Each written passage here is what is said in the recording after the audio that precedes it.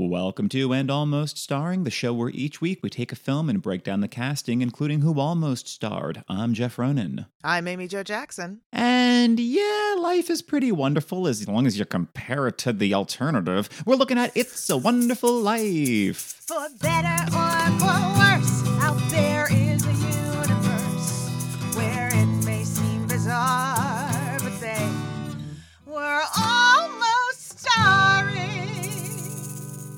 Amy Jo, how you doing today? I'm doing pretty well, Jeff. Hey, how about you? I'm doing good as well. We are recording a little early, but it is still December, so we are in that Christmassy spirit. Because when this episode's dropping, it's gonna be just about Christmas. It's right there. It's in the air. It's in when the this spirit. episode's dropping, Christmas is popping. Heck yeah. So listener, as always, don't forget to like, subscribe, write us a review wherever you can review your podcasts, and tell a friend if you're enjoying the show.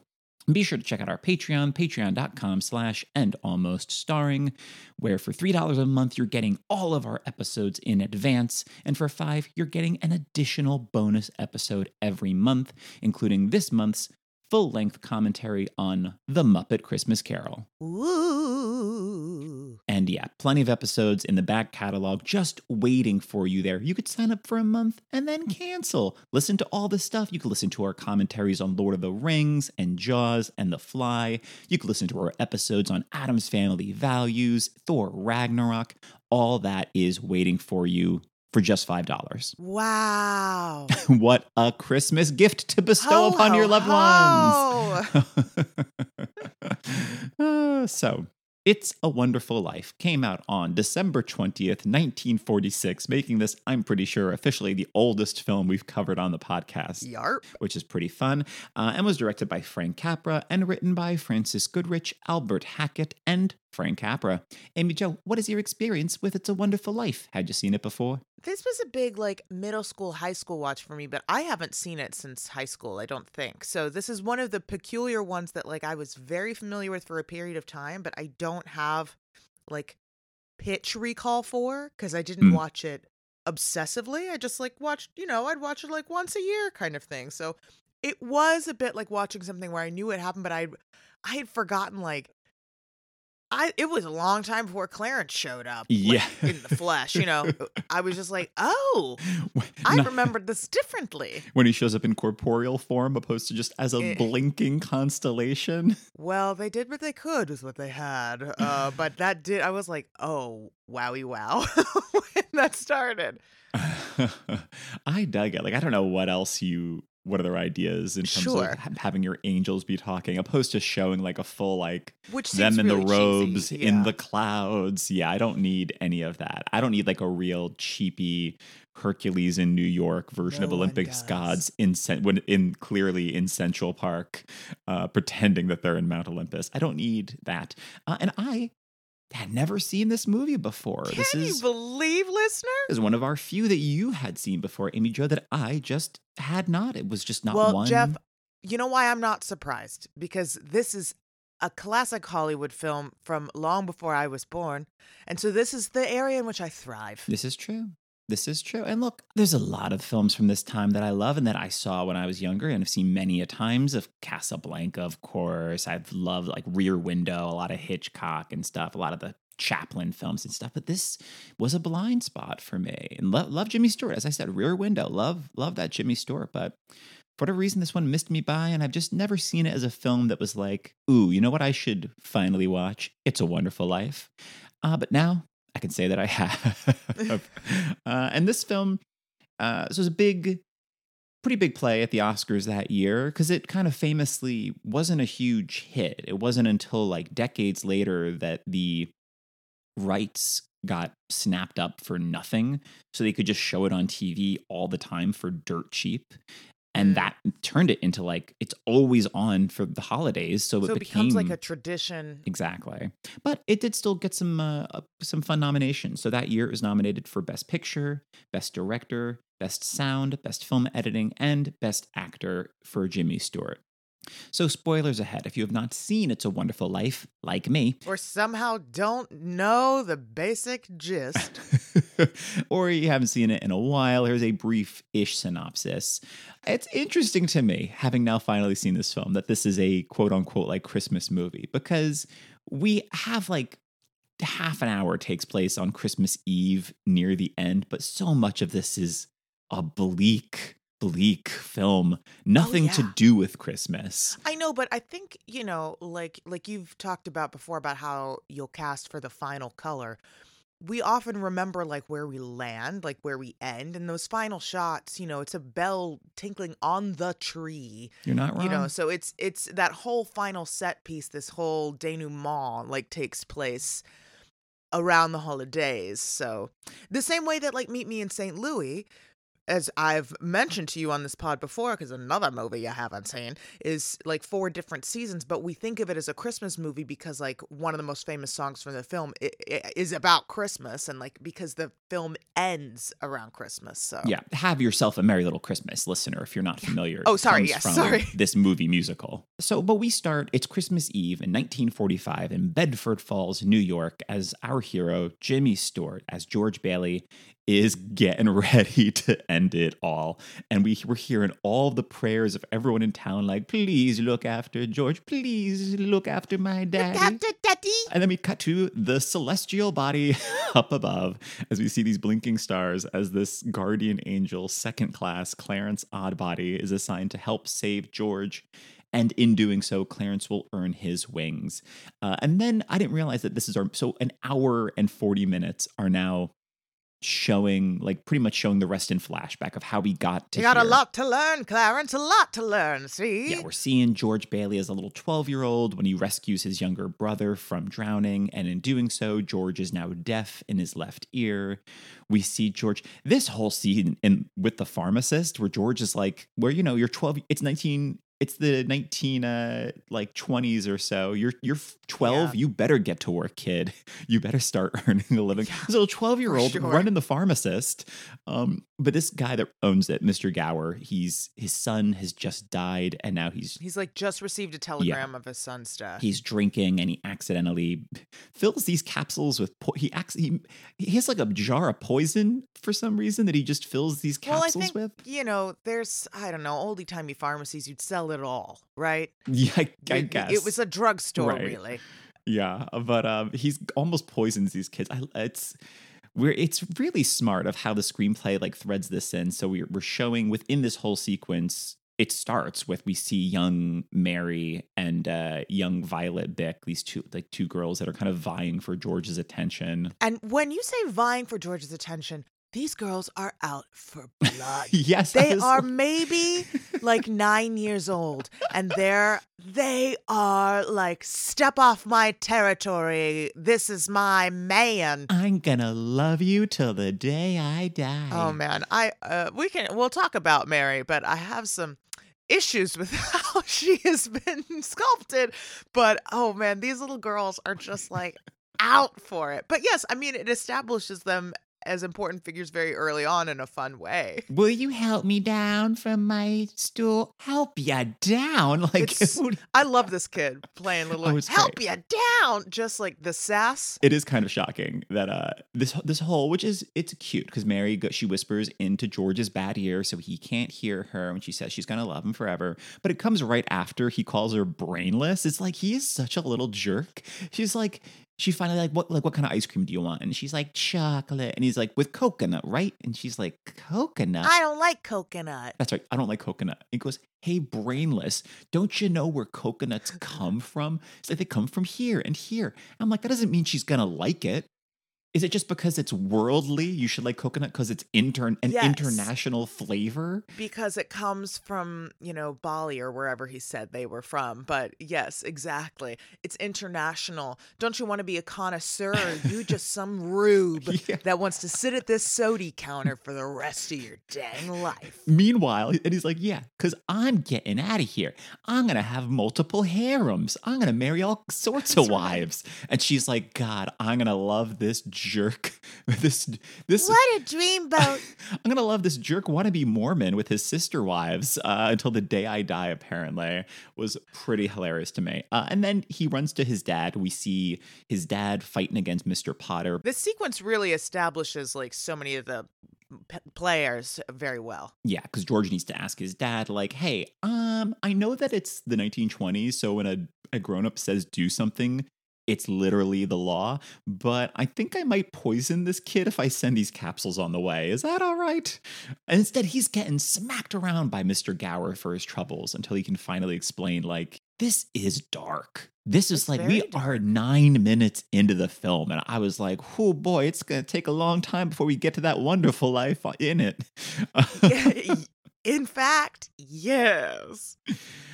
We see years later, we're seeing George. We kind of see him and Mary. They keep almost getting together, and then Yeah, George is like just graduated from college and oh wait, no, he doesn't go to college. He's he's graduated high school. He's supposed to go. Well, originally he's going to go on right like a vacate. He's going to tour the world and then start before college. college. But then his dad I think that's right.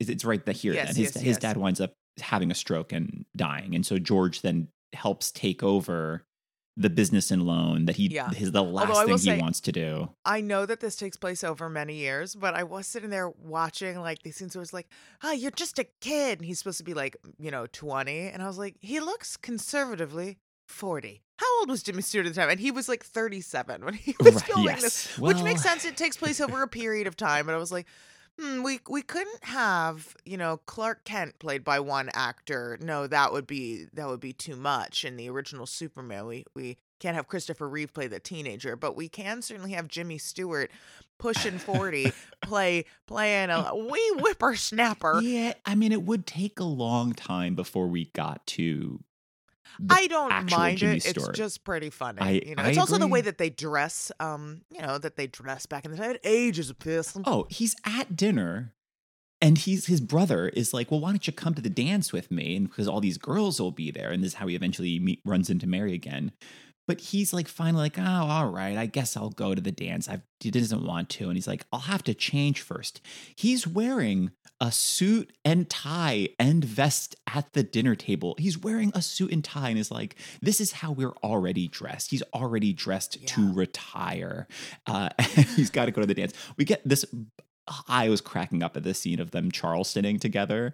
Oh yeah. And then these little jerks. So you're telling me one of these is Alfalfa from the Little Rascals? Yes. Okay. So there's the guy who's like, when the one guy's like, oh, come talk to my kid sister. You remember Mary's like, oh, Mary, oh, sure. And he walks over and he sees Donna Reed. Ah, hoba. I thought you were just some stupid, brainless kid, but I thought you just didn't like coconuts, but now I understand I was so wrong to care about that. oh my, look at the coconuts of this grown-up Donna Reed. No.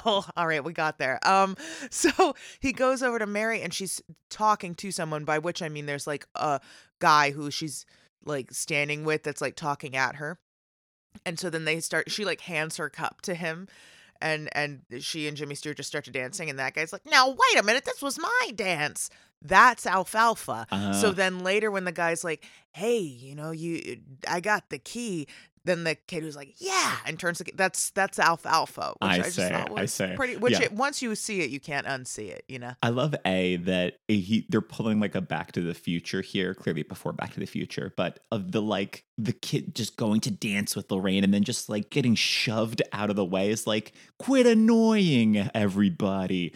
But also that this other guy that has the key, the way that all of his lines are these questions was really cracking me up. Where he's like, did you know that there is a swimming pool underneath this dance floor? Yeah. Furthermore, did you happen to know that I have the key right here to open said dance floor? And most importantly, did you notice that George Bailey, the joik that just stole your goyle, is happening to be standing right on the crack above said swimming pool? He's ready to go play a gangster. I adored it. And then that they open the swimming pool and George and Mary are doing the Charleston, but they don't realize that the floor is now open as everyone is supposedly like screaming as if to try to warn them, but they're all clapping. They're all into it. Like no one's actually warning them.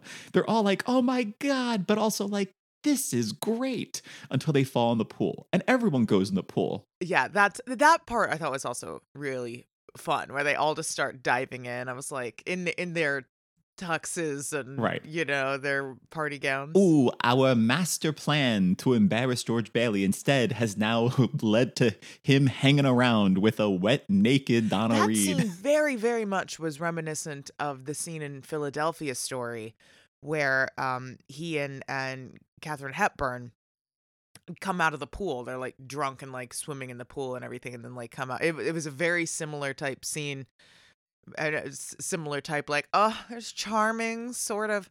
I couldn't tell if he was supposed to be drunk in this scene or not. I'm gonna go with yeah, or at least a little, maybe. I don't know. He had some gin. Who, Jimmy Stewart? Yeah. Or if he's just drunk on love. He must be drunk on love, because this is the big famous, what do you want, Mary? Oh, You yeah. want the moon? I'll lasso the moon for you, which is the talk of a drunk. Or just someone who's drunk on love, drunk on life. Regardless, he's playing it similarly to how he played a very drunk Mike in Philadelphia Story. And it's one of my favorite scenes in cinema is that one. Jimmy Stewart's able to make this go down smooth that could read real Look, creepy from another actor, because Donna Reed, he accidentally steps on because their clothes are all wet. So she's wearing this robe. He's wearing this like football uniform that's so baggy on him. Oldie timey. Yeah. A really oldie timey like leatherhead uniform. But he accidentally steps on her like robe belt, and she is now hiding in a bush naked, as it's like, oh, George, hand me my robe. I'm in the hydrangea bush. Well, hold on. This is quite an interesting situation I've found myself in. He's just so drawing it out of like, well, she's like, I'll tell your mother. It's like, oh no, she won't. She's over there. She's down the block. She's down the block. She can't help you now. Interesting predicament. Before finding out, oops, your dad is now had a stroke. And you have to run. I definitely was thinking this whole movie, but particularly this scene, I was like, ooh, this is a real, you have to hire Jimmy Stewart, or someone very likable, just inherently likable, or ugh. It's very like all of Gene Kelly's roles. You don't realize what a like jerk the guy is, and I don't think that's necessarily the case with George Bailey. But like, it's so bleak. You need someone like Jimmy Stewart to carry it off. Yeah, absolutely. Yeah, but when his father, as we said, his father dies, so George now has to help settle the family business for a while. We see him butting heads against Mr. Potter, who is on the board and controls a lot of the town, who just wants to dissolve it. And they finally are like, okay, well, we'll keep the building alone open, but only if George runs it. So now all of his plans to leave and go to college are scuttled. And he eventually winds up marrying Mary. We see like they're gonna go every time George tries to leave. This is his personal hell. This is like a Twilight Zone Truman episode. Show. Yeah. That's it. Now that is a twist. If Bedford is a fake town, it's a wonderful show. He's actually living in like the 90s, and they made it look like it's the late 1940s. Okay. I'm picking up what you're putting down. This is the only way to make sense of these angels jumping into town. Yeah, that's Christoph. Okay, all right. And, yeah, well, there it is. It's Paul Giamatti finally is like, I don't know about this. I feel bad for the Bailey show. I don't like this poor George Bailey. I gotta show him what's what. My Paul Giamatti is not that far off from my Jimmy Stewart, so it's a lot of waver in the voice. So we see, they're going to leave for their honeymoon, but there's a run on the bank now. They're using all their money. We keep seeing how selfless George has to be again and again. And it all finally comes to a head when damn Uncle Billy, one of the biggest cinematic losers I've seen. My main casting option for him should be Burt Young from Rocky, because he is such a miserable, the worst. He is the worst. And he manages to lose $8,000 by tucking it into a newspaper and whacking it against Mr. Potter, because George's younger brother is now a big war hero. And he's like, Uncle Billy's like, nah, how do you like that, Mr. Potter? And here, let me just accidentally give you $8,000 right when we're about to be audited. And he famously has no memory for anything. He's tying things around his fingers when I think a simple note would do. Write a note on a piece of paper with a pen rather than tying a piece of string, anonymous string, around your finger and hoping for the best. That's how we did it back then. Just a little piece of red string, and that's supposed to. They had paper. Just like write a to-do list, my guy. Someone else write a to-do list for you, you know. At least the string should let you know to check the notes. You should have like your little spot where you write your notes. Need backup. And the string can be to check the notes, because if you don't have room on your person for the notes, like I get it, but you need a better system. Uncle Billy's got memento disease. Frickin' Finding Dory over here. Just keep swimming. Just keep losing. Just keep losing. Well, it's a thing, like, if you're in your, like, 60s by that point and you haven't figured out a system for not just, like, making every day, like, the most stressful day of your life, then, like, I don't know what to do for you, but, you need several systems in place. And he's got the old tie a string. He's got it hasn't worked for him once. Worst system. So yeah, things ain't look too good for George Bailey. They cannot find this money anywhere. There's going to be a scandal. There's going to be criminal charges. So George goes to Mr. Potter to ask for a loan, having to offer his life insurance policy as collateral. Oh, and we haven't really talked about Mr. Potter being like a slumlord and a real like. Just an embodiment of Scrooge avarice. Not getting visited by ghosts. Yeah. And also taking pleasure in, where Scrooge is like, leave me alone and I'm just counting my money. Potter's also like, what if I made things worse for everyone because I derive pleasure from that? Right. I mean, we fully see, because George helps like create this housing project, and we see Mr. Potter of like being like, the Baileys are all fools. They're so stupid. They keep doing these things for people, but they're not making money off it, these idiots. George is like at the end of his rope here. We see him, this whole scene where he is screaming at Mary and the kids.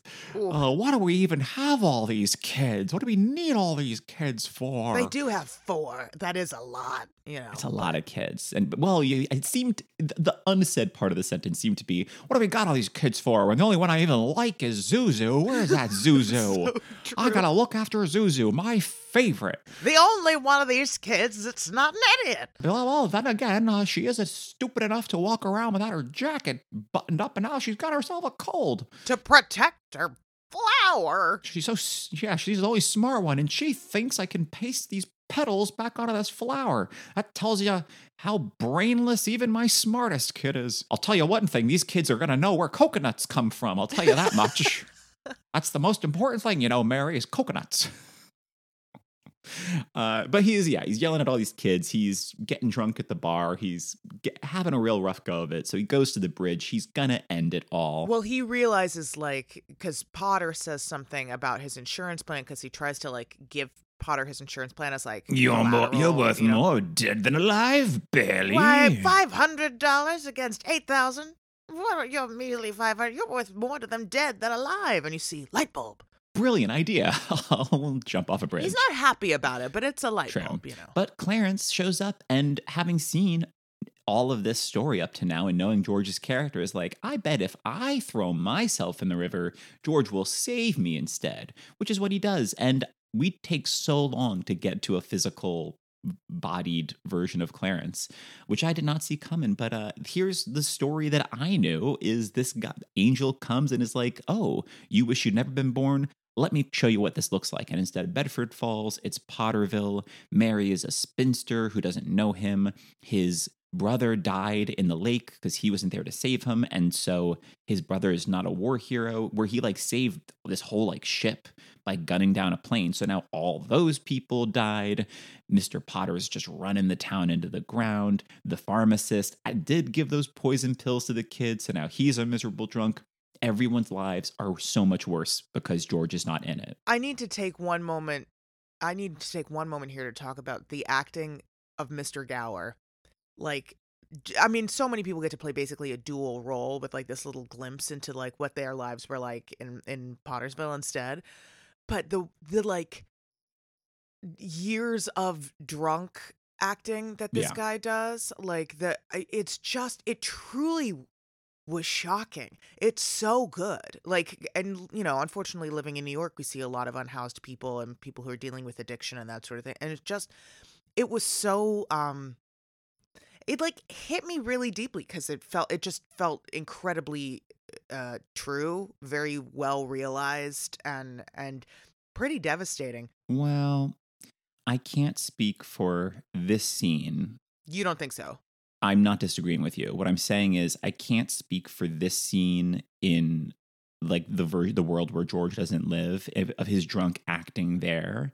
But as for the pharmacist scene where he's whacking around young Yeah. George, he was actually drunk for filming of that scene and was actually whacking this kid in the ear. So that's actual blood coming out of this kid's ear. That's terrible. Yeah, not great. Not great. But according to the trivia, when he was done, he gave the kid a hug. No. So it's the 1940s. Don't worry, kid. Now you get a hug now. Wow, Hollywood's wild. Well, the thing with that final scene, there's no way you can just like be drunk and do that. That is, I mean, you I suppose could, but like the kind of drunk he's doing is like the years and years Yeah. and years of addiction and like hard living kind of thing, which is different than. Although I really don't recommend doing that. Breaking news. You are not recommending getting drunk I'm recommending when you you have to don't. whack a kid around I'm on recommending screen. you try a little thing called acting. Yeah, well, all right. Well, controversial advice from Amy Jo, but you've heard it here first. Try You heard it here acting. first. Just try acting, Yeah. my boy, in the words of Laurence Olivier. George races back to the bridge, begs Clarence for his life back, and the original reality is restored. And a grateful George rushes home to await his arrest. But he doesn't care. He's just so excited to see his family again and his kids. But the whole town, having heard that George needs money, George is in trouble, everyone comes to his aid. Everyone sending in cash, and his brother shows up as he's like, oh, I left that awards ceremony where he was getting. I left the White House. Yeah. Because I come heard here. that George was in trouble, and he sends up the toast like to George Bailey, the richest man in town, as they get this gift because Clarence has been reading The Adventures of Tom Sawyer. So among the donations, they find a copy with a note from Clarence assuring him that no man is a failure who has friends.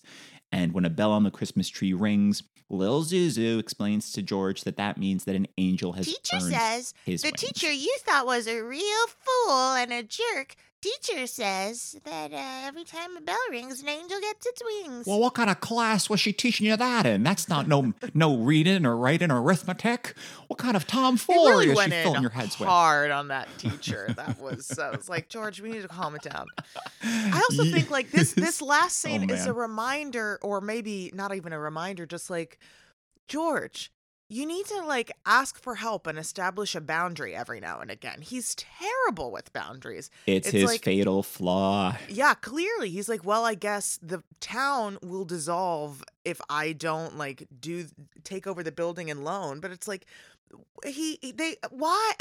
There's so many things where I'm like, I get it, but you need to figure out a way to have like, a life you can live with. Which I guess the moral is we find out that he does. It's also like, Hey, that's the way you have a life you can live with. You have someone show you an even worse life. yeah. It's really the equivalent of like, hey, you know what? Other people have it harder.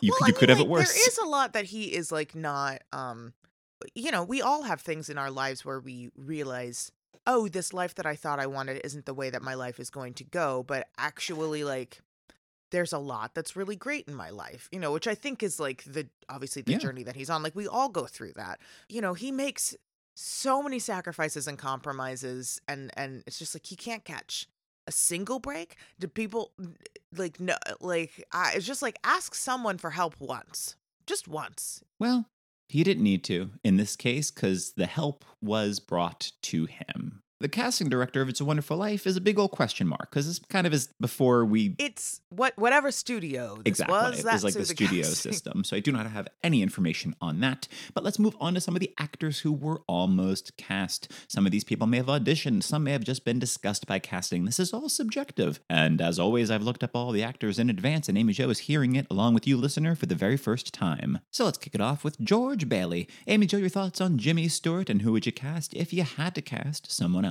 I see. We're going in hard at the top. It's Jimmy Stewart. He's great. Like, as I was saying, I find it difficult to think of this movie working without someone as likable as Jimmy Stewart, and who's also Yeah. bringing in like a history of this kind of role. This is also very similar to Mr. Smith Goes to Washington. Just a lot of this kind of like fervor and enthusiasm of like he is like lawful good everyman. You know what I mean? But Yeah. because he's a really fine actor, he has a lot of like there's a lot of depth underneath that. It's not just like this surface level like Right. golly gee, it's Surface like level nice guy. It's like Jimmy Stewart is an actual great actor. There's like so much yes. going on underneath So all he of that can you really still play. need. I believe all of this pain and rage underneath like this man who just very earnestly desires to do the right thing by everybody, so I think it's a really I think one of the reasons this film has had the life it's had other than television is because of Jimmy Stewart's performance. I think so much of it is on the Yeah. back of him. So I have people from kind of all over time wise that I think would also be a good fit. My first thought was Tom Hanks. Of course. As far as like I want someone who is giving me like earnest everyman but can play like all the darkness, like The man who would go on to play Mr. Rogers, that's absolutely the modern day George Bailey. yeah, absolutely. I also have Jack Lemmon. Yeah. I think Yeah. could give me a lot of that. He tends to skew a bit more comedic, but he's such a good actor. So like I think what he does, I mean, so does, Jimmy Stewart has that lightness which offsets the darkness, which I think is a lot of Jack Lemmon's career with like Days of Wine and Roses and The Apartment and all of that, which The Apartment is a comedy, but it's really dark, so I think Absolutely. Yeah. it yeah, lives yeah. in a lot of the same territory as this. And look, I mean, Um, stuff like China Syndrome and Glengarry Glen Ross. Jack Lemmon's yeah. an amazing dramatic actor who's Incredible. also, I think, like Jimmy Stewart, that he can live in both worlds very Exactly. Yeah. easily. That's what I mean. Like he has the lightness to offset that, which makes the darkness Totally. like more, I don't know, just it pops. Around the same time, the only other person, because I have some other names of people around the same time, but as far as like the best match, probably like someone like a Henry Fonda is giving me like Yeah. just the same kind. I'm thinking of him especially in like The Lady Eve, where it's just like, oh gosh, okay, I guess I'll sure, but also like a really phenomenal actor that can play again the comedy and the depth of it. Let me see who else on here do I want to talk about. I think like this.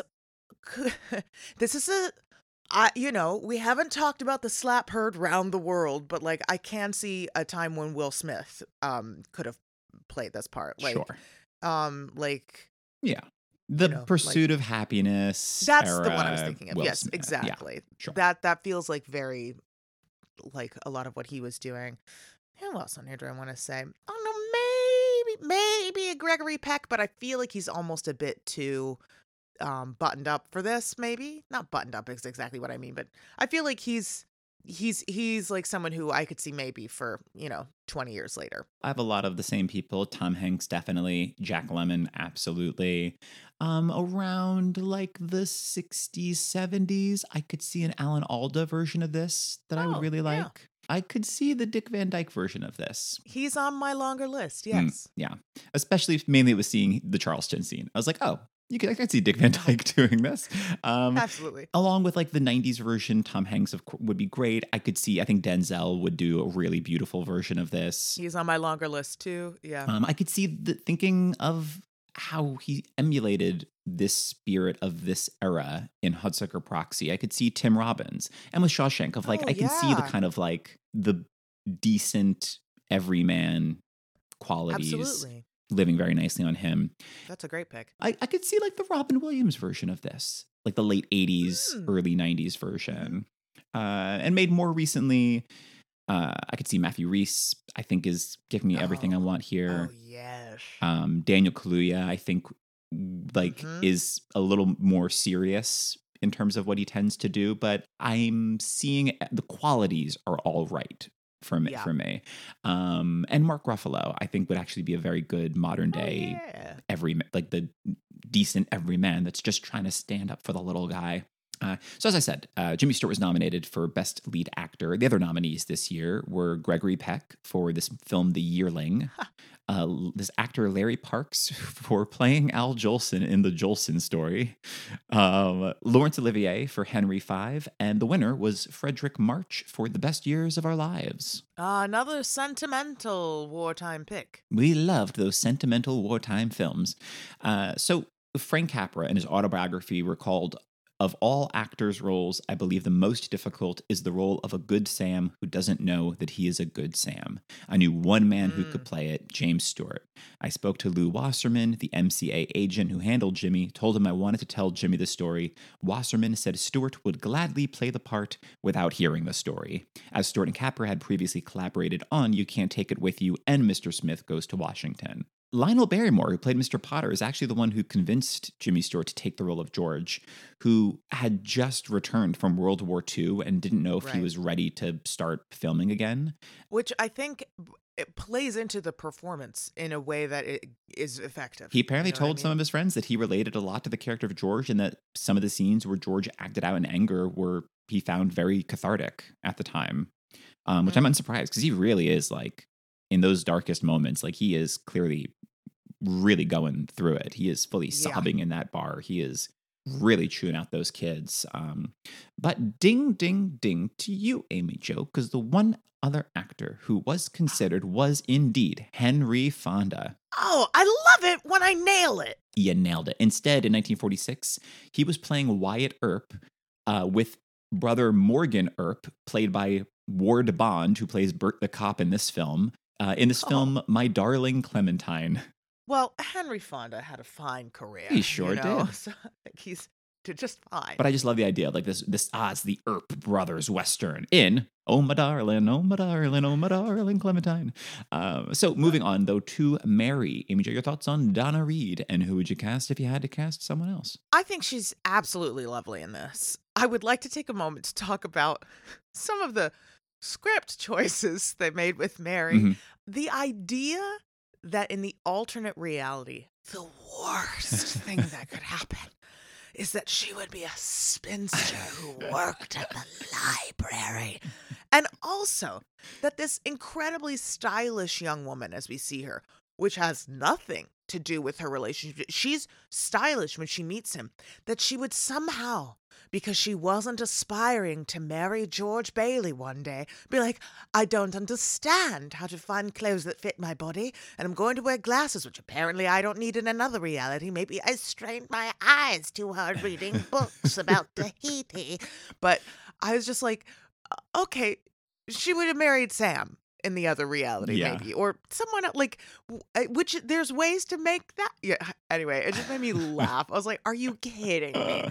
Oh no, I'm a little mouse. I only read books, and I don't know what to do about strangers. Which he is being, forceful with her. But I was just like, that they thought that this was the way. I forget what episode we discussed it on, but they're doing a full reverse. She's all that. They're putting the glasses on her. They're putting the hair up. They're like, this is not a beautiful Donna Reed. This is a nerd alert librarian. This is. Look, dork. Here's the thing. Clothes that fit you go a long way toward making you look better. So they do a decent job of making this absolute knockout just look a little mousy. Oh man, I was like, are you kidding me? Also that she decides as a child she loves this boy, and then like she's just holding out for this, which is fine to a certain extent. It was a little much. Well, I thought it seemed a bit happenstance that they kept finding themselves coming back into each other's lives, because she just was going to the dance, and then I thought it was really well shot of how they see each other at the dance. Like a lot of their like silent moments, and then later like she's just he calls on her at the house, which is, I did really like the scene of him being like, of like the mother being like, well, what's he doing here? It's like, well, what are you doing here? And he's like, I don't know. Like, I'm just told to come here. But when he arrives out of the blue, she has this drawing she's made or commissioned for him of George Lasso's The Moon. She has Buffalo Gals on a record. She knows where it is. She puts it on to jog the memories of this night that was like everything to her. And like, that's fine. But she's also like a beautiful, smart young woman who has other prospects. And it's just like she's set her cap at George Bailey at the age of like 5 and not. Well, now hold on. What other prospects? Because it seems to be the main prospect is a guy that keeps going hee-haw every 5 seconds. And I got to tell you, I might wait decades for Jimmy Stewart too if my only other chance was hee-haw Sam. I'm sure she has or could have other prospects if she were open to the idea. But she's like, no, it's George Bailey or bust. It's Coconut Boy or nothing. It's Bailey or brainless for me. I'm brainless if I don't go Bailey. So just these things made me go, oh, wow, really, really different time. Really different time. Because it was just like, I'm supposed to like, I think the thing that I took issue with is that I'm supposed to find that romantic. And instead I found it annoying. You know what I mean? So anyway, but I thought Donna Sure. Reed, great. You know, what a beautiful, like elegant, I think she just like plays everything. She plays this character who, like, similar to George, like if you don't have the right person in this part, it's just like, what? Because she's pretty? We don't think that that's kind of creepy and gross that she's just like, my only interest in life is George Bailey and this house that, I think she plays it all really well, gives me very much flavor of the period without it being one note or kind of like, ugh. So I like her a Yeah. lot. For the time, other people that I thought of were Rosemary Clooney and Norma Shearer, who are both Oh. also like really fine actors with like personality, who are like can play like that loving romantic role without it just being like a doormat.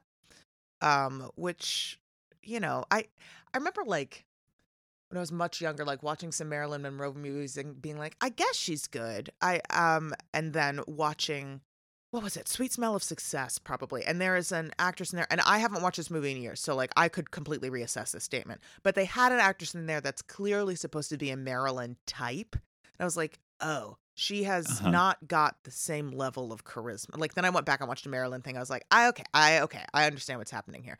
I like revised my thoughts on Marilyn because I was like, she's got this undeniable charisma, and I think like you need an actress with that, or this is just kind of like a dead weight, when she has to kind of be a lot of the heart of it while he's like off having not such a wonderful time. Having not such a wonderful life. Not such a wonderful life. I have more contemporary choices, but I'm not obsessed with them. So I'm going to leave it at my oldie-timey choices. We love it. Around the time, yeah, I mean, like, I'm just thinking of heavy hitters. So I'm like, sure, a Grace Kelly, an Audrey Hepburn. Of course, I'm going to pair with Jack Lemmon, his Days of Wine and Roses co-star Lee Remick. I like that for like an early 60s version of this film. And I'm going to pair with Matthew Rhys. I'm going to pair him with his real life partner and Americans co-star Kerry Russell. I like that a lot. Put the two of them together.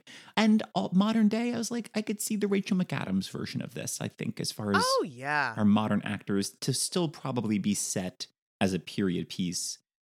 I kind of like the idea of her. Thinking of The Notebook, Totally. I think she would slot into this era very nicely. Absolutely. As for the other actors who were considered for Mary Bailey, Olivia de Havilland was considered. Oh, that, yes, of course. And her sister also makes sense, Joan Fontaine. Oh, sure. Of Gone with the Wind, of course. In 1946, Olivia de Havilland was instead playing Charlotte Bronte in this movie Devotion, and she won her first of 2 Oscars for this film, To Each His Own, where she plays this unwed mother forced to give up her child to avoid scandal and then is following her son's life from afar.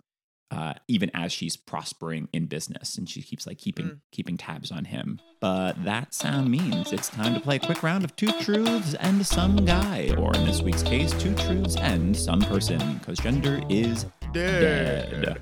The way it works, 2 of the following actors were up for the role of Mary, 1 was not, and Amy Jo has to guess which is which. Oh boy, oldie-timey. This is going to be so fun. Your options are Jean Arthur, Gene Tierney, and Ginger Rogers. I thought you were going to make the third choice, Gene Hagen. Okay, so Jean Arthur, Gene Tierney, and Gene Kelly. Wow, interesting. I can really see any of these. I'm going to go Ginger Rogers. I'm sorry, that's incorrect. Oh, Gene Tierney? That is correct. As far as I could tell, Jean Tierney was not considered. Jean Arthur was first choice for the part of Mary, having been in Mr. Smith Goes to Washington with Jimmy Stewart for director Frank Capra.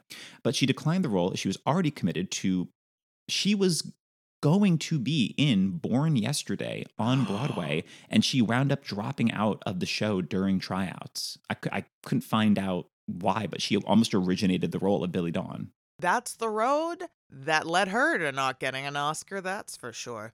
There you go. But and she was also in You Can't Take It With You with Jimmy Stewart and Frank Capra. So that makes so much sense on paper. It's like they worked so well together in 2 prior films from the same director. Yeah. And Ginger Rogers allegedly turned down the role because she thought the character too bland. Which, I mean, I think Ginger Rogers had her Oscar at this point. So I can. Yeah, you don't need to be doing. Yeah. In her autobiography, she questioned that decision by asking the readers, "Foolish, you say?" Which she had some movie in 1946, this flop called Magnificent Doll, where she has like in a love triangle with David Niven and Burgess Meredith. Wow. That's a trio of actors. It is. Yes, it is. I loved anyone in a love triangle with David Niven. I just don't think of David Niven as a lover. But you think of Burgess Meredith as a lover? Well, no. The Penguin, No. Burgess Meredith? No. Rocky's Burgess Meredith? No, I don't. Eat thunder and crap lightning, Ginger. Yeah. Well, they're very different types, at least. So at least you're getting a real rock and a hard place being in a love triangle with David Niven and Burgess Meredith. I'll leave you to decide which is which. Let's move on to Ma Bailey. Amy Jo, your thoughts on Bula Bondi, and who would you cast if you had to cast someone else? You know what the thing is like I thought like, oh, she's perfectly lovely, and then we get the scene where she's running the boarding house and you see this woman who like, her sons died or, like she's like down on her luck. And I was like, her brother is in the institution. Her son drowned, or one son drowned since she doesn't have George. Her clearly like the husband died, when he would have died or whatever. I just really was like, oh, I like this actress, like in this scene, because I was like, oh yeah, character actor's gonna act, baby. Just like, because she's so warm and just kind of giving like straightforward, supportive mom energy in like the small bits that she has. But then in this scene, I was like, and now I get to see you have a good time, by doing that. So I really, that scene for me was where I was like, oh yeah. Aren't actors fun? I tried to find someone for the time, and gosh, I failed. So I'm gonna say, if this is like and I think that she'd have this would be a way too small of a part for her, but just more like, because I think it'd be fun to see this like Frances Conroy playing both of these, because I feel like I could see kind of her making that turn really strongly. And then also way too small of a part for her, but I was like, oh, Olivia Colman also is going to give me that really warm, and then like when you see kind of like dead eyes, I have other thoughts, but I don't like them so much. This one was a little tricky because it's a small part, but you need someone to come in and crush, and a lot of the character actresses I love are, bigger players. I get it. I just have people in modern day. It's like the 2 people that came to mind, because you want them. They just need to do the 2 things. You just need to see them. They're the sweet, supportive mom, but then you're seeing them like as the life that they thankfully didn't have to live. Give me like a Kathy Bates type. Give me like a Melissa Leo type. Like just people that can also do like the hard edged stuff just for that little 30-second snippet of a scene. As far as the actors who were considered, Anne Revere, who some might know from Gentleman's Agreement. She won an Oscar for the movie National Velvet with Mickey Rooney and Elizabeth Taylor. Instead, in 1946, she was in the directorial debut of Joseph L. Mankiewicz, director of All About Eve and Cleopatra and Sleuth. This mystery Dragonwyck, where Jean Tierney is hired to be governess to the young daughter of her distant relative, Vincent Price. Okay, I got to rent Dragonwyck yesterday. It could be terrible, and I can tell you right now, I don't care. We got to check it out. Selena Royal of The Heiress, and who played Joan's mother in the Ingrid Bergman Joan of Arc film, was considered for Ma Bailey. Just looking at those roles, that's exactly the type of actress you want. Someone who did The Heiress and Joan's mother in Joan of Arc. And Mary Young from The Lost Weekend was considered, who in 1946 was also in To Each His Own with Olivia de Havilland. Have you seen The Lost Weekend? I have, yeah. Okay, yeah. It's been a minute for me. Which it's it's fine. Yeah. It's very well done. It's also just of being like, I think Days of Wine and Roses Is a much better. able. Yeah. Well, is also able. We're moving away from the complete limitations of the Hays Code as far as like, Yeah. but The Lost Weekend ends with him like chucking the bottles of booze and like, I'm gonna turn my life around. And it's like, okay, that was a pretty easy snap decision. Are you sure that's gonna stick, my guy? Yeah. I think if it were that simple, he wouldn't have had so many lost weekends, probably. Oh, it's just the one Lost Weekend, and now things are looking up for Ray Milland. Oh, yeah. So Bert the cop. Amy Jo, your thoughts on Ward Bond, and who would you cast if you had to cast someone else? I think Ward Bond is great. I'll admit, didn't have a ton of thoughts for this because I feel like this is the kind of thing where I'm like, Yeah, slot in bit of a someone who can act. smaller Yeah. role Um, as far as the film goes. And I feel like he's also less comedic than Ernie the Yes. cab driver. So it's True. also a little more you know. So I have in here Well, Ernie has always tended to have more of the jokes than You're Bert, telling me I have found. Bert's much more of a straight man. That's Bert's why I the have straight man. Bert the puppet here, top of my list. My second Bert is Dick Van Dyke, who of course we know is Bert in Mary Sure. Poppins.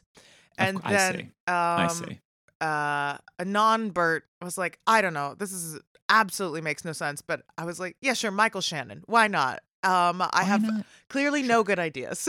It's like someone good at acting is my thought. Yeah, I've got nothing good. I'm like, I don't know, around like the late in the 80s, give me Sam Elliott. Oh yeah. And today, give me Timothy Oliphant. I don't know. You need like some kind of a type that I could buy, even though less of what Sam Elliott has really done, but just like someone that I could buy in like the law enforcement type, but he's just like a bit cuddlier, but then can still be a hard edged Yeah. for when you need him to be in the Pottersville sequence. I think I was thinking of Michael Shannon because of the movie Pottersville. Oh God, that is a wild film. Yeah. That's a film that's a real like, how did this get made? Just moment to moment. Yeah. Ron Perlman is a furry. The what's his face from I think Reno 911 is like this impenetrable like German accent. Like that's and Michael Shannon. Here's the thing. I love Michael Shannon. Michael Shannon in that film, it's as if they're like, this will be Michael Shannon's George Bailey. This will be Michael Shannon's It's a Wonderful Life. Because he's supposed to be like the nicest guy in town. He never thinks of himself, always other people. And he is George Bailey in that bananas film. And Michael Shannon is not someone who should ever be on anyone's list to play a George Bailey type. Particularly on film, as I think we've talked about before on the pod. Him on stage, he's very tall, but you have a little distance from those severe features, which on camera just don't. It's really hard to make those not seem menacing up close, you know? Why do we need all these kids, Mary? They're terrifying. Yeah, brainless. What's the matter? You never heard of a coconut? Oh my gosh. The kid that they would get to play like 10-year-old Michael Shannon. Oh, God. I'm curious. He'd be about 5'8". Well on his way to Michael Shannon's like 6'2". So as far as Bert the Cop, the other actors who were considered, John Alexander, who played Teddy in the film of Arsenic and Old Lace. Some might know him from. Oh, yes. Wally Brown, who was Mr. Hopkins in Hitchcock's Notorious instead in 1946. James Burke, who in 1946 was playing Burke in The Maltese Falcon. This actor, Irving Bacon, who, for whatever reason, going through this guy's IMDb, I was fascinated that this guy would have named characters here and there, but for decades has some of the best, like, unnamed roles. And by that, he is station master in Hitchcock's Shadow of a Doubt, corporal in Gone with the Wind, truck driver in The Grapes of Wrath. And along with that, not listing the films I'd never really heard of, but as character names, he's credited as mailman, bartender, first reporter, soda clerk, jewelry salesman, Hollywood realtor, toll gate attendant, gas station owner, railway gateman, bathhouse barber, nosy station master, and hamburger man. Hamburger Man. Oh yeah, I got a great picture coming out. I play Hamburger Man. That's great. I mean, just like a real. I mean, that's what you want for Bert, right? You want like a real, like, just day player come in, like, Yeah. Hit it every time, get out. Or you want the final actor who's up for the role, Robert Mitchum. Oh, Robert Mitchum. I know, Night of the Hunter and the original Cape Fear's Robert Mitchum. Wowie, wow. I don't think of him as affable in any way. No, I'm a little more reading the Pottersville color on Robert Mitchum. I'm a little He's more wary giving of me like Robert bartender Mitchum from the Nick in jump. Pottersville. Yeah, yes, exactly. absolutely. But let's move on to Violet Bick. Amy Jo, your thoughts on Gloria Graham, and who would you cast if you had to cast someone else? We haven't talked as much about Violet aside from her first scene when we see her as a little girl, but like after that, we kind of see her as a potential love interest to George Bailey. But we're and we supposed see, to think she's not a good fit for him. She's a bit too, she's got all her plumage. She's a bit too saucy. she's a bit too and loosey-goosey for that George Bailey. Yeah. And that's in the Pottersville version. We're seeing her getting arrested as like leaving a brothel. So it's I kind really of implying the dug worst. that scene too. That was really upsetting too, just to see her. I thought that was really great. Just like he didn't even like have a moment to like actually connect with her. She's just like, screeching and flailing and everything. Yeah, and I did love because she's clearly she wants the like, I want George to take me out and we're gonna go here and we're gonna go to there. this But the one time restaurant when and he's blah, blah, trying to be blah. like, I refuse to go after Mary because I know that way lies marriage and I'm not getting married to no one.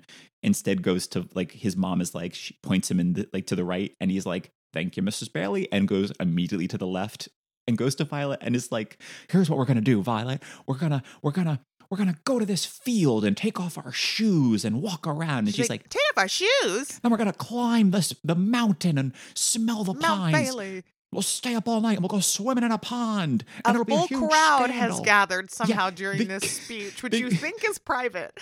They cut to a wide shot, and the whole town is like a Simpsons gag. The whole town is just standing there pointing and laughing at Yes. George. It's like, oh, shut up. Come on. Oh, it was really funny to me. But so your thoughts Yeah. on Gloria Graham and who would you cast? I think she's wonderful. I think she's like really hits the notes of this really well without being too like winky about it, I think she like embodies this contrast to Mary really nicely. I don't really know her from anything else. I don't think. I should go and look her up. But I thought, unfortunately she was I think already dead by this point, and this been too small a role for her as well. But like Jean Harlow is giving me the glamour. She's maybe giving me a slightly more comedic take on this. But I love Jean Harlow, and I wish we had more films with her in it. Just because it's Christmas time, I was thinking of another fabulous, much loved Christmas picture. White Christmas. I did already have a Rosemary Clooney, so this is where I would put Vera Ellen. Although we'd have to have a full dance number then. But imagine if we had Ginger Rogers as Mary and Vera Ellen as Violet. This would be a full musicale. Then maybe we do have Gene Kelly as her George hey, Bailey. gosh. Yeah, it's a wonderful musical. And then my other thought was Anne Baxter. This is slightly before All About Eve, and she's someone who like I think could live in between. Like she could do Mary, but just having seen, All About Eve a zillion times, like the kind of like calculation behind the eyes feels like it plays really well into someone like Violet, who really that's what, it's like, this woman who's on the make, as opposed to like, well, golly, I'm just wholesome. And yes, I've also been on the make since the age of however old this soda counter scene is, but like in a way that's wholesome and therefore acceptable is different than like, Yeah, buy me a fur, sweetie, and take me out to the Stork Club or wherever there is, It's in Pottersville. I was like, this just looks like Bushwick. This is just looks like I don't know if there's any regular businesses here. Is there a place to buy soap, or is it just dance clubs? Nope, we're smelly Bedford Falls. Smelly Pottersville. Yeah, I didn't really have any people for this. So the one person I was like, give me Gene Hagen. Give me Singing in the Rain's Lena Lamont, Gene because she Hagen, could do always great, not yeah. just honk voiced comedy. She could do Yes. She has a speaking tamper voice that that down. isn't that. Exactly. Yeah.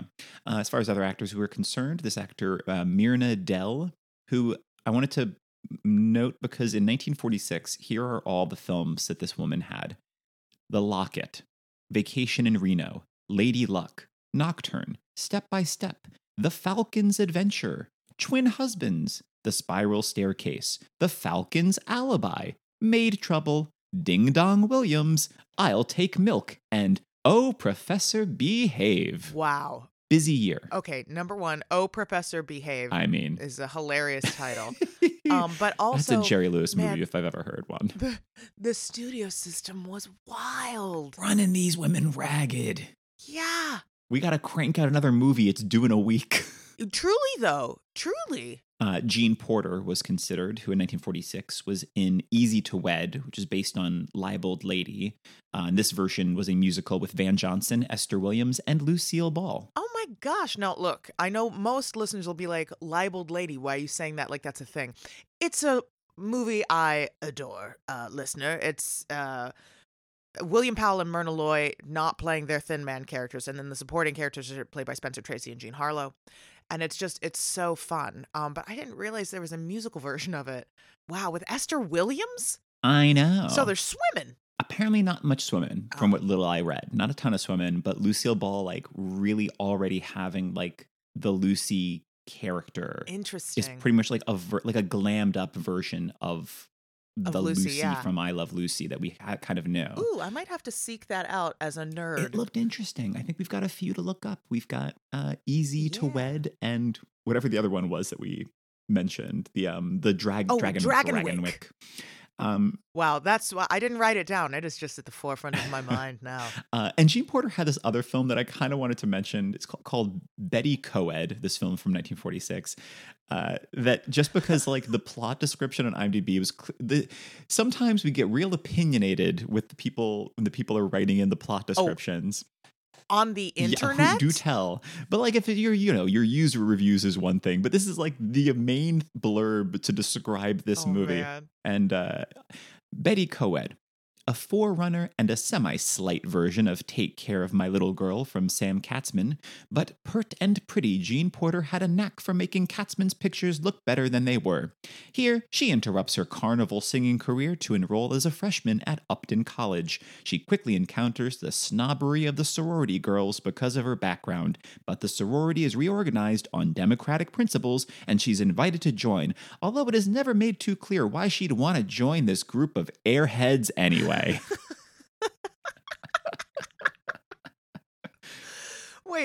Wait, she's a professional carnival singer. Well, she interrupts her carnival singing career. It doesn't say if she went pro. She might be in some of the non-professional carnivals. Oh, fair. She's just an amateur carny. She's in it for it's for the love of the passion of the game of itself. Yeah, it's not about the money, the carnival singing career.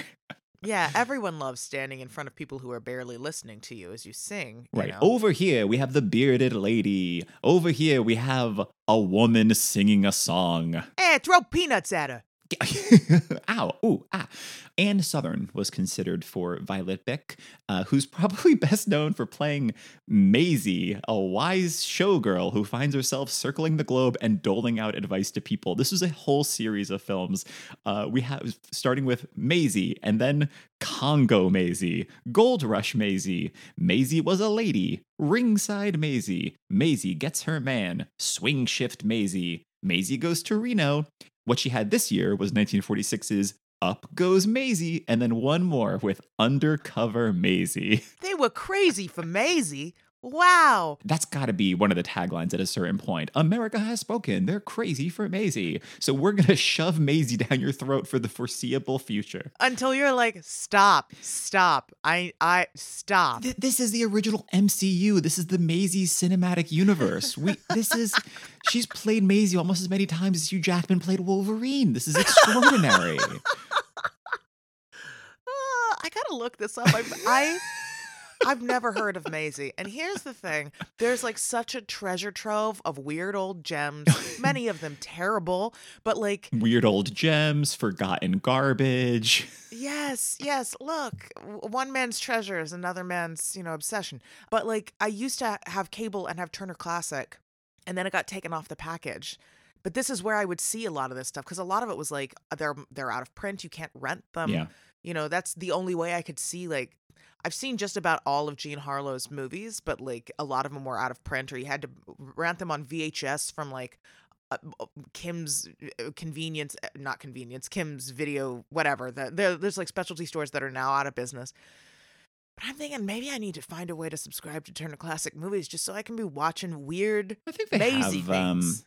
they must have their own like little streaming service, or it might They must. maybe we take a little spin on the Criterion Channel Ooh, app. well, I don't think Maisie made it to Criterion. Okay, well, I don't think Maisie has, but a lot of great classic films sure. certainly have that might be fun for us to check out. Okay, all right. We're making plans, listener. So, listener, you know our plans for the new year. Let's move on to Uncle Billy. Amy Jo, your thoughts on Thomas Mitchell, and who would you cast if you had to cast someone else? I think the actor is great. I totally buy this man, where you're like, I think I'm supposed to be frustrated by you, but not hate you. He doesn't play it too comedically to where I'm like, okay, I find myself irritated by the character and not the actor, Yeah, definitely. which I feel is important. We're not doing a full hip hip hurrah in the Pottersville sequence where we hear he went to an insane asylum. We're not completely excited by that news. No, we're not like, oh yeah, sure, that tracks. We're like, oof, yeah. But we're also not not Uncle Billy, our favorite beloved character. No, we're like, Uncle Billy, I don't know what you should be doing with your life, but it's not something that involves finances. Billy's got to keep out of the way. Billy's like the Uncle Fredo of the family. You got to get him He's set up very in Fredo, Vegas and yes. get him out of town. Yes. Oh man. Yeah, get him out of town. Get him managing. Yeah. Send him to Vegas. So I'm gonna say for the time, I'd really like William Wyndon, who is best known for playing Dr. Seth in the Murder, She Wrote series. So he is a very familiar face to anyone who's watched, more than one episode of Murder, She Wrote, because he's one of the three main recurring characters aside from Jess. And he was making stuff around this time. So he may have been a bit young for it at the time, but like for an oldie-timey guy, I'm like, yeah, you want a character actor who does like, oh, I do all this comedic stuff, but also like can be centered in it. And then more contemporarily, and I know it's just the hair, but I'm going to let the hair lead me to where it led me. And that is to John C. Reilly. I don't have a lot of thoughts. I don't have a lot of options. That's Well, just nor where do I am. I. There were a lot of characters, Jeff. I get it. Yeah, I don't have a ton of thoughts. More modern day. And for me, the look was reminding me a lot of current day Mark Lynn-Baker. I was also thinking about You Can't Take It With You because of Frank Capra. And Mark Lynn-Baker was in that most recent revival with James Earl Jones and Rose Byrne. And his look... Tony Award winner Anna Lee Ashford, of course. And Tony Award winner Anna Lee Ashford, of course. But Mark Lynn-Baker popped up in that She-Hulk show as Tatiana Maslany's dad. And I was like, oh, Mark Lynn-Baker, you really can bring it. And like, he's in like 2 episodes. And you're like, you are such a sweet, like full-hearted performer. But I could also see him being like, you fool, you've given away our money. Addled well. Yes.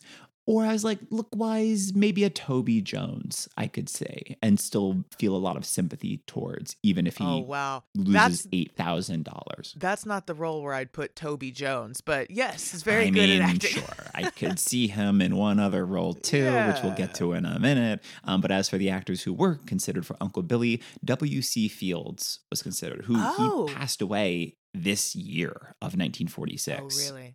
This actor, Barry Fitzgerald of And Then There Were None and The Quiet Man, who's probably best known for he won an Oscar for this Bing Crosby movie called Going My Way, but he's the one actor, because after this happened, they made a rule so this would never happen again, but he's nominated for both supporting and lead in the same film. Because the role is big enough that it was just, and they didn't have that in place to be like, you gotta set which one. You got to lob it one direction or the other, which is where they really went wrong with Anne Baxter in 1950, if you ask me. Well, You know, yeah. Yeah. Well, there's a lot of that's Hollywood cases. agents for you doing their job since always. Hugh Herbert, who's, according to IMDb, best known for this movie called Shush, the Octopus, which is a comedy mystery which finds detectives Kelly and Dempsey trapped in a deserted lighthouse with a group of strangers who are being terrorized by a killer octopus and a mysterious crime figure named the Octopus. Okay. Okay. Mhm. Now, what kind? Octopuses are even the largest aren't that big. You know? don't seem clamoring to check out Shush the Octopus the way you are for Dragonwick. I don't like this anti-octopus propaganda, Jeff. Well, maybe the twist will be this killer octopus will actually help them take out the crime figure named the Octopus. He'll change sides. Now I'm in. Now I'm all in. This actor Edward Everett Horton was considered, who played Mr. Witherspoon in Arsenic and Old Lace with Cary Grant. Yes. Gosh, so many familiar faces dotting like the periphery of all of these films. Speaking of the Philadelphia Story earlier, Roland Young, who played Uncle Willie in Philadelphia Story, was considered for Uncle Billy here. Yes, Uncle Willie is also a great Uncle Billy. Just someone who is like a little too like just strong uncle energy where you're like exasperated with him all the time. Yeah. And 3-time Oscar winner Walter Brennan was considered, Oh. which I love because I just saw To Have and Have Not for the first time a few years ago. It's Howard Hawks' movie with Bogey and Bacall. It was the first Bogey and Bacall pairing, and Walter Brennan's in that. And he's had that real classic, kind of perfect, like old coot voice. Like he should be playing a prospector Yes. with that old Walter Brennan voice. And like, oh dang it, George, I don't know what I did with all that money. I was waving it around at Mr. Potter, and then the next thing you know, my hands are empty. No clue where it could be. I had it. I waved it at Mr. Potter, and then I walked away, and then no money. Of all the people, that plot twist, Mr. Potter. I see a world in which the same actors that were up for Clarence and the same actors were up for Clarence and Uncle Billy. Like I can see a world where there's like there's just enough kind of like you say, like the kind of coot and the kind of like slightly addled. Like Yeah. they're doing different things, but I could see the same type of actor being considered for both of those parts. Well, we're about to talk about Mr. Potter right now, but before I ask your thoughts on Lionel Barrymore and ask who you'd cast, I'll tell you right now, Thomas Mitchell, who played Uncle Billy, and Henry Travers, who played Clarence, were both considered for Mr. Potter. Mr. Potter? Mr. Potter. I think they wound up better where they were. I agree. But Amy Jo, what are your thoughts on Lionel Barrymore, and who would you cast if you had to cast someone else? Number one, he's a Barrymore. It's an acting dynasty. The guy, he's a legend. He's fantastic. Like, he's great. I mean, this is like more of a morality tale with, like, so he doesn't have to play a ton of nuance. He's not a character that changes. I love that we don't even see him in Pottersville. Like, because we don't need to. We see him in every stroke of everything that's happening around the town, right? We see his influence. We see he got what he wanted, but his life hasn't changed other than it's just more what he wants. So I actually really like that we don't check in with him because you don't need it. Yeah, you don't need it. But yeah, I think he's great. He's such a gleeful curmudgeon. So don't have a ton of you would think I would have more thoughts for this because 'tis a villain, but like I don't know, like it's one of those that's just like so like this is the guy, and like yeah, sure, there's plenty of people who could do this, but like I think he strikes that balance so well of being like he's not like twirling his mustache. It's not like that gleeful. It really is just so clearly like so financially based and so like I want to do this thing, but he's not like trying to play out that he's some kind of good guy either. He's like, I know my motivations and I know what they are and I stand behind them, and they just happen to be very cruel. So for several years later, like more like 70s 80s, George Kennedy is kind of giving me I love George Kennedy always, and he's always giving me like kind of villain heavy, and I like that. More of the time, Sydney Greenstreet from Casablanca, um, Oh, yeah. like and Maltese Falcon, like he is giving a very similar vibe always, to this kind of like this is what I'm about. I'm slightly ominous and deal with it. For a more effete kind of villain, so what I like also about Lionel Barrymore is it's like it feels very American. He's not like giving us any like Shakespearean type voice. It's like it's a very American performance. So this guy is I forget if this actor is I think this actor might be English, but so anyway, Clifton Webb, who was in he was a stage actor, and then he's most known for Laura. He plays the columnist kind of character. And then I have contemporary choices, and I say screw them. I'm not going to read them. They'll remain in Great. my book. Love it. A Well, holiday I'll read, secret. well, I'll read all my contemporary choices because I don't have anyone else for the time, but made later. I mean, it's a classic role for like an Anthony Hopkins. Oh A yeah. Brian Cox would be great here. Albert Finney would be a delight. I could see the Michael Caine version having just done Oh, Muppet yes. Christmas Carol. I could see a Ben Kingsley or an F. Murray Abraham. You just want one of those great actors with the gravitas to be a real stinker. Out of those, I think F. Murray Abraham is my favorite. That's really good. That's really good. So one of the big factors that helped win Lionel Barrymore the role was because he was a famous Ebenezer Scrooge in radio dramatizations of A Christmas Carol at the time, and was a natural choice for the heartless, miserly Mr. Potter. And he'd also worked with Frank Capra and Jimmy Stewart previously on You Can't Take It With You. Yep. So as for the other actors who were considered, we already said Thomas Mitchell and Henry Travers.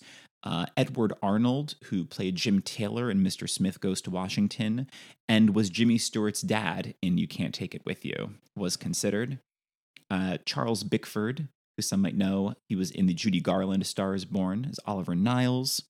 This actor Lewis Calhern, who, amongst other things, he was Caesar in the Brando, James Mason, and John Gielgud Caesar film. He was Buffalo Bill Cody in the Annie Get Your Gun movie with Betty Hutton, and Ambassador Trentino in Duck Soup. And in 1946, he was playing Captain Paul Prescott in Hitchcock's Notorious. Wow. There's been a little more overlap with Hitchcock than you'd think. Than I would think, I suppose. Raymond Massey was considered, who played Jonathan Brewster in Arsenic and Old Lace, and Adam Trask in East of Eden are two of his bigger things that some might know him from. And finally, who was too busy doing Dragonwyck with Gene Tierney, was Vincent Price. That's also really fun. But Vincent Price also at this point is still quite young. True. So I like Lionel Barrymore more for this too, because you're really also getting the age contrast and someone who's just like, Yeah. no, I chose to be this way a long time ago, and I am not interested in being any other way. So set in his ways is like such a Yeah. he's built into the building, he's like built Oh, into the yeah. chair. When he's sitting in a chair, it's like he's existed in this chair for a millennia. Like he just feels like he has Yes. been trying to chip away at this town for centuries. Yeah. It's very effective. I think the age works really nicely on him. And also, contrasts with like young Jimmy Stewart's like hopeful, youthful optimism. So those were all the characters I found other casting options for. There are a few characters I didn't mention. I want to briefly touch on them. The actor and producer Sheldon Leonard said in an interview that he only agreed to play Nick the bartender so he'd have money to buy baseball tickets. Hey, we all got to have money for luxuries in our lives, and It's true. that's great. That also feels like if I were to assume that actor were at all like the character, it's like, yeah, of course he wants to go. I got to go see some baseball games. Yeah. And I mean, this is such a large ensemble film. There's a lot of many little characters. But the only other one that I really wanted to mention is Henry Travers as Clarence, because he is that is one of the biggest. I mean, that's what I knew about this film is like this angel Clarence who's going to show George around and his bell's going to ring and he's going to get his wings. So I was surprised at how small of a role this actually is. but I think he's so good. He's like such a Oh yeah. he feels like such a like little Winnie the Pooh, I Paddington was Bear. just gonna say Winnie the Pooh. But he just it's like so good for this character because I didn't know what type Oh of yeah. angel this character was going to be, and that he just seems like a sweet little gnome of a man is so perfect. Like I love the gate booth guy that like is helping Oh when Jimmy Stewart brings yes. him in when saves Clarence, and they're both like drying off and like eating soup or whatever they're doing, like hot tea or something to kind of warm up.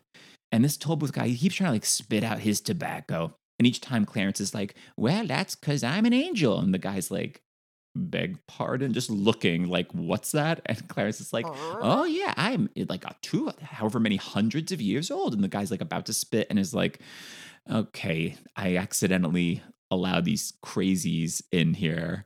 I just thought he was really sweet. He's just really sweet as this little sweet little Yeah, Clarence. he's very charming. You know what, this movie in a lot of ways, the like small town aspect of it, and especially like this character, like is giving me like our town vibes in a way.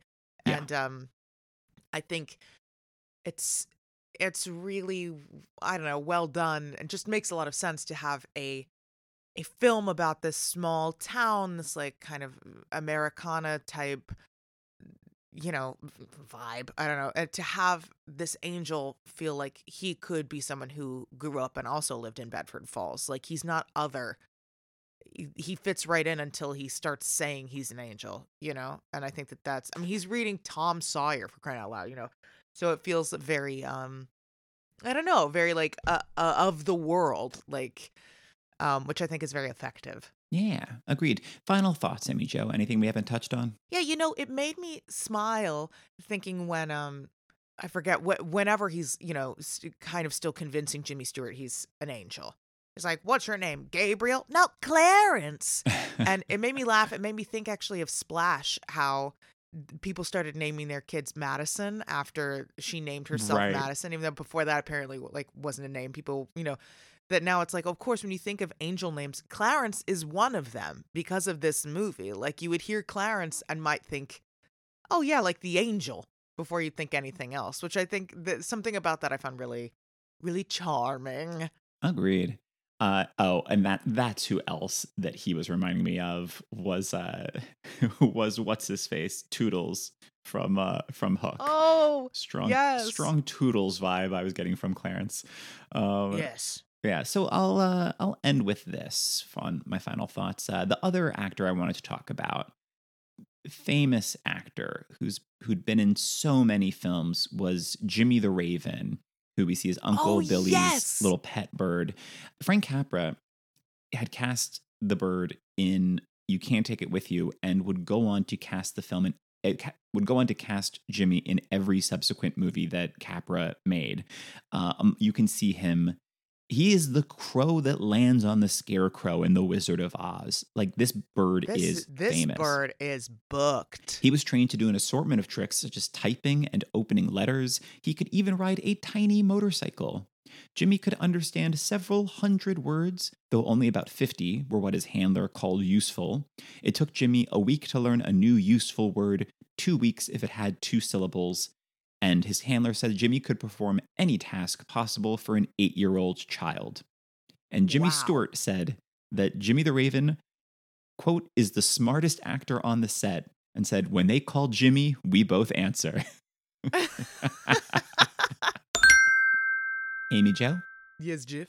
what are you recommending this week? I'm going to recommend a couple of live performance events for those of you that happen to be in and around the greater New York area. If you'd like to see me perform, this is just going to be a shameless plug. I'm in a show right now called Cocktail Magique. And during December, it's, we're running a lot more dates, but typically we're running Fridays through Sundays, Fridays and Sunday at 8 and Saturday at 5 and 10. Where's this show running, Amy Well, Jo? gosh, I'm glad you asked, Jeff. It's in Bushwick off the Jefferson stop, which is the party stop currently. It's right across the street from House of Yes. So it's a Company XIV production. They also have another show running called Nutcracker Rouge, which is one of the shows that they're famous for. But you can find us on Instagram at Cocktail Magique or at Company XIV. I also post about it a lot on my personal Instagram, which is at Amy Jo Jackson, if you don't already follow that. But it's really beautiful and luscious. I sing 4 numbers. But yes, and I wrote a musical called Hatchetation. And in late January, we are doing a concert of it at Rockwood Music Hall. That's January 23rd at 7 p.m.